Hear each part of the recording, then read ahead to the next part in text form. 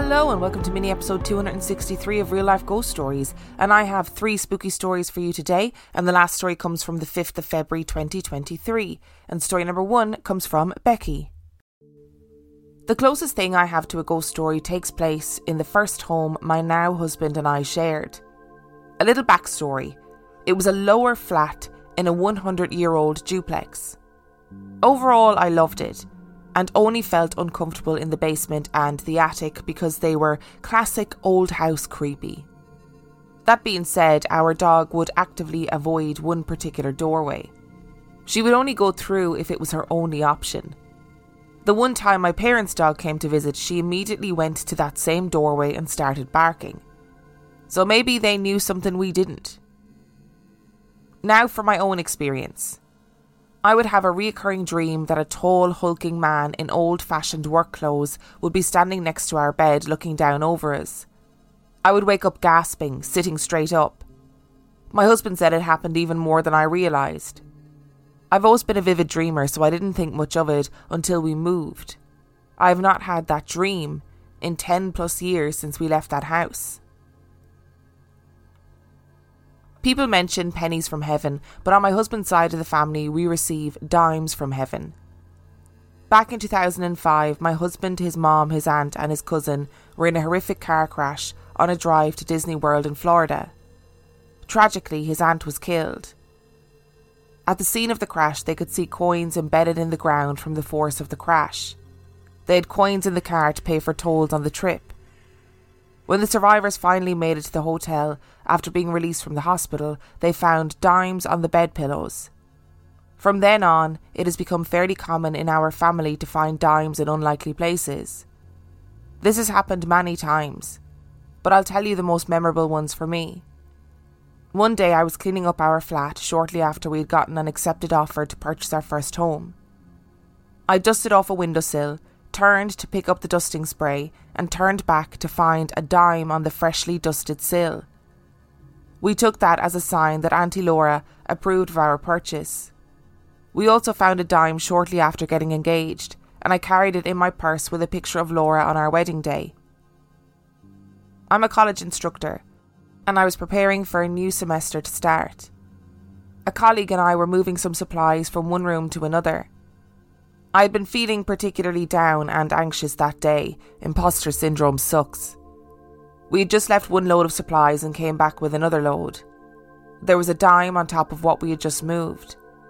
I think Aunt Laura was telling me that everything was going to be just fine. I've saved the best till last. In 2015, we were preparing to leave for a trip to Disney. It would be the first time my husband had driven that route since the accident, so he was understandably on edge. I had bought him a fresh package of socks and just tossed it in the suitcase. The morning we were leaving, he grabbed the package from the suitcase, opened it, took out a fresh pair of socks and put them on. In the toe of one sock, a dime. Now whenever we find them, we smile, look to the heavens and say, "Hey Aunt Laura." We all know that dogs are infinitely smarter than all of us put together. That's just a fact. Dogs know things. They understand supernatural things. And we have a supernatural haunted doorway that has been confirmed by 2 dogs. So Becky, that is confirmed. Haunted doorway, dogs don't lie. And we've had so many stories over the years of people who have a really specific dream that only takes place in like a specific room in a specific house. I don't know. Is it the energy of that room that creates this certain dream? I just think it's such a weird thing to happen. Like, why would you never have that dream again and only have it in that house? Maybe for some energies or spirits, it's the only way to like communicate is by infiltrating dreams when people are most vulnerable. That seems very predatory though. And as for the dimes from heaven, I mean, what a lovely sign that your Aunt Laura is looking after you. What are the chances of finding dimes on the bed pillows in the hotels? What are the chances of cleaning a windowsill, turning around, turning back and then finding a dime? What are the chances of finding like a dime in a brand new sock? It really does sound like Aunt Laura is looking out for you guys. And just to say, as somebody who has suffered with a lot of imposter syndrome, it absolutely does suck, but it is just your brain. It's just your brain being ridiculous and telling you that you're not good enough when you absolutely are good enough. And story number 2 comes from Kat.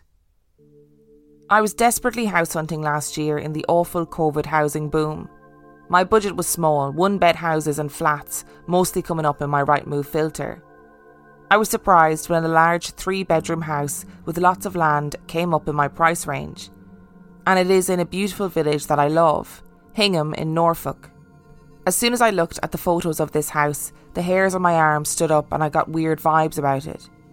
It had been gutted inside, but that wasn't it, as many houses I was looking at were a bit derelict. I was so surprised by my reaction that I showed my sister and said, "Someone has been murdered there, right?" It was a particular room that gave me the vibe. My totally non-spooky sister just casually said, "Oh, have you checked it for peepers?" Confused and very surprised, I asked what on earth she meant. She says, zoom in on the windows and check for peepers. My jaw dropped here because she isn't interested in this stuff and it all frightens her, so she avoids it. I zoom in and lo and behold, there on one of the pictures is a fucking horrible peeper. When you zoom in on the upper left window, it looks like the horrible face of a woman. I was so chuffed at having found a potential spooky thing that we went to have a look around. I drove, and when we pulled up, my sister refused to get out of the car, so I went alone around the back of the house. It's on its own land and next to a field, and it felt off. The only reason I felt able to explore was because there was a farmer cutting the hedge between his field and this property's garden. I wanted to go to the back garden and see that window. There was nothing that could reflect onto that window. I'd wondered if it was the reflection of a tree, but definitely not. I took a few pictures and went back to the car.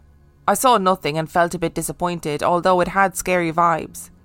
As we pulled away onto the main road, my sister said she saw something move in one of the upper windows at the front of the house. She was a bit spooked and I knew she wasn't lying. She told me that she couldn't get out of the car there as it felt so wrong. But she still let me go. Don't you just love sisters? I mean, me and my sister would be the same. I'd absolutely be like, yeah, you go get murdered. See if I care. Don't worry about it. I'm just going to sit here sensibly in my car. Yeah, off you go. Have a great time at the murder shack. That is indeed the beauty of house hunting. You would wonder why the house was so cheap. And then you go, is it worth it to buy a really cheap house?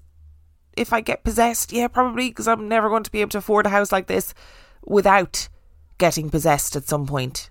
I always think that gut instinct and intuition are the most important things when you are house hunting in any capacity, because sometimes places do just have a vibe.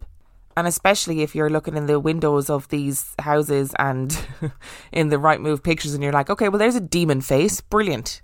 And now anybody listening to this story who is in the process of house hunting or will be house hunting in the future will be looking in the window for peepers. So, Kat, you have performed a very public service here.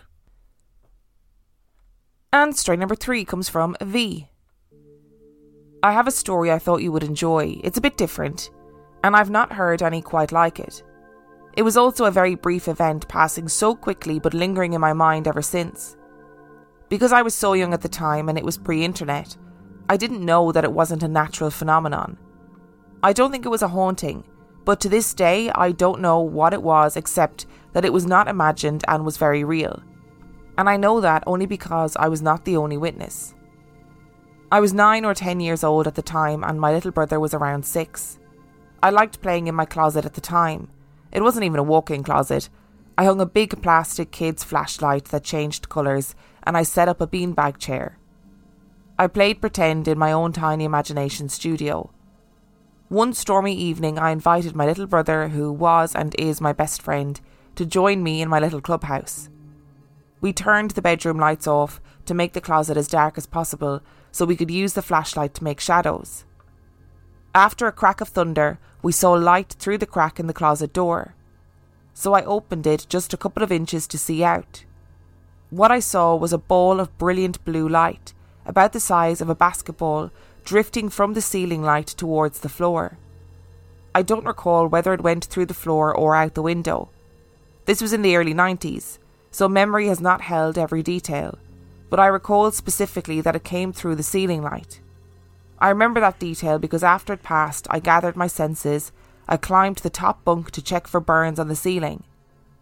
I thought for sure it must have damaged something or that the light itself was from a light bulb exploding, but there was no damage.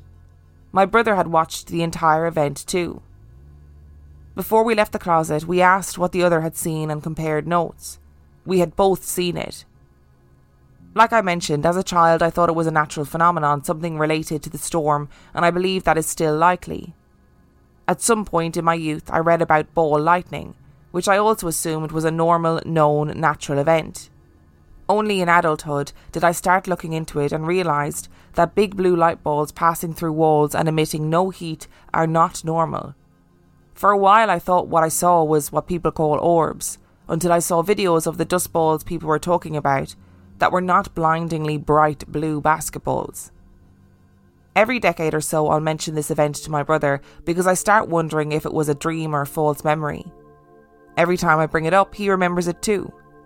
We've discussed all of the ball lightning theories, and it's a fascinating phenomenon. As an open-minded skeptic and daughter of a physics teacher, I looked for the logic in it. My go-to theory has been that the energy in thunderstorms triggers a sort of mental mirage in the brain, not really a hallucination, but similar to how the brain creates an image of a tunnel in an NDE. My brother and I never discussed it with other people, but just last year, 30 years after the event, I decided to share it with my mom. As a kid, I never thought my parents would be into supernatural things.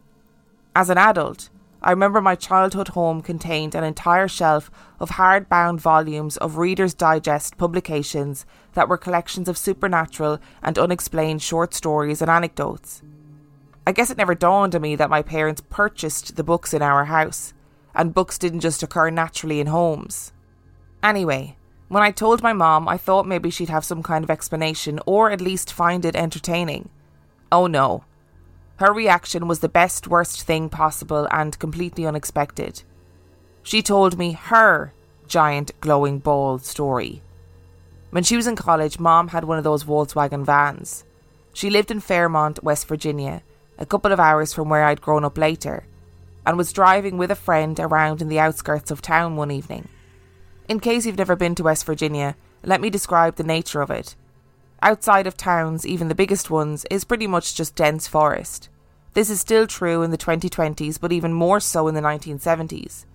The roads were 2 lanes and curvy, winding through or over forested hills, and you can't see much ahead of you. Near the top of the hill, Mom saw a bright blue light and pulled over because she thought it could be dangerous. Just above the power lines, she saw what she described to me as more of an oval than a ball, that was the same size as the van she was driving. She thought it was an exploded transformer at first, but it lingered and was clearly a solid object, not a fire. She told me it then moved away into the forest and disappeared. She and her friend compared notes on what they saw, so she knows her experience was also entirely real.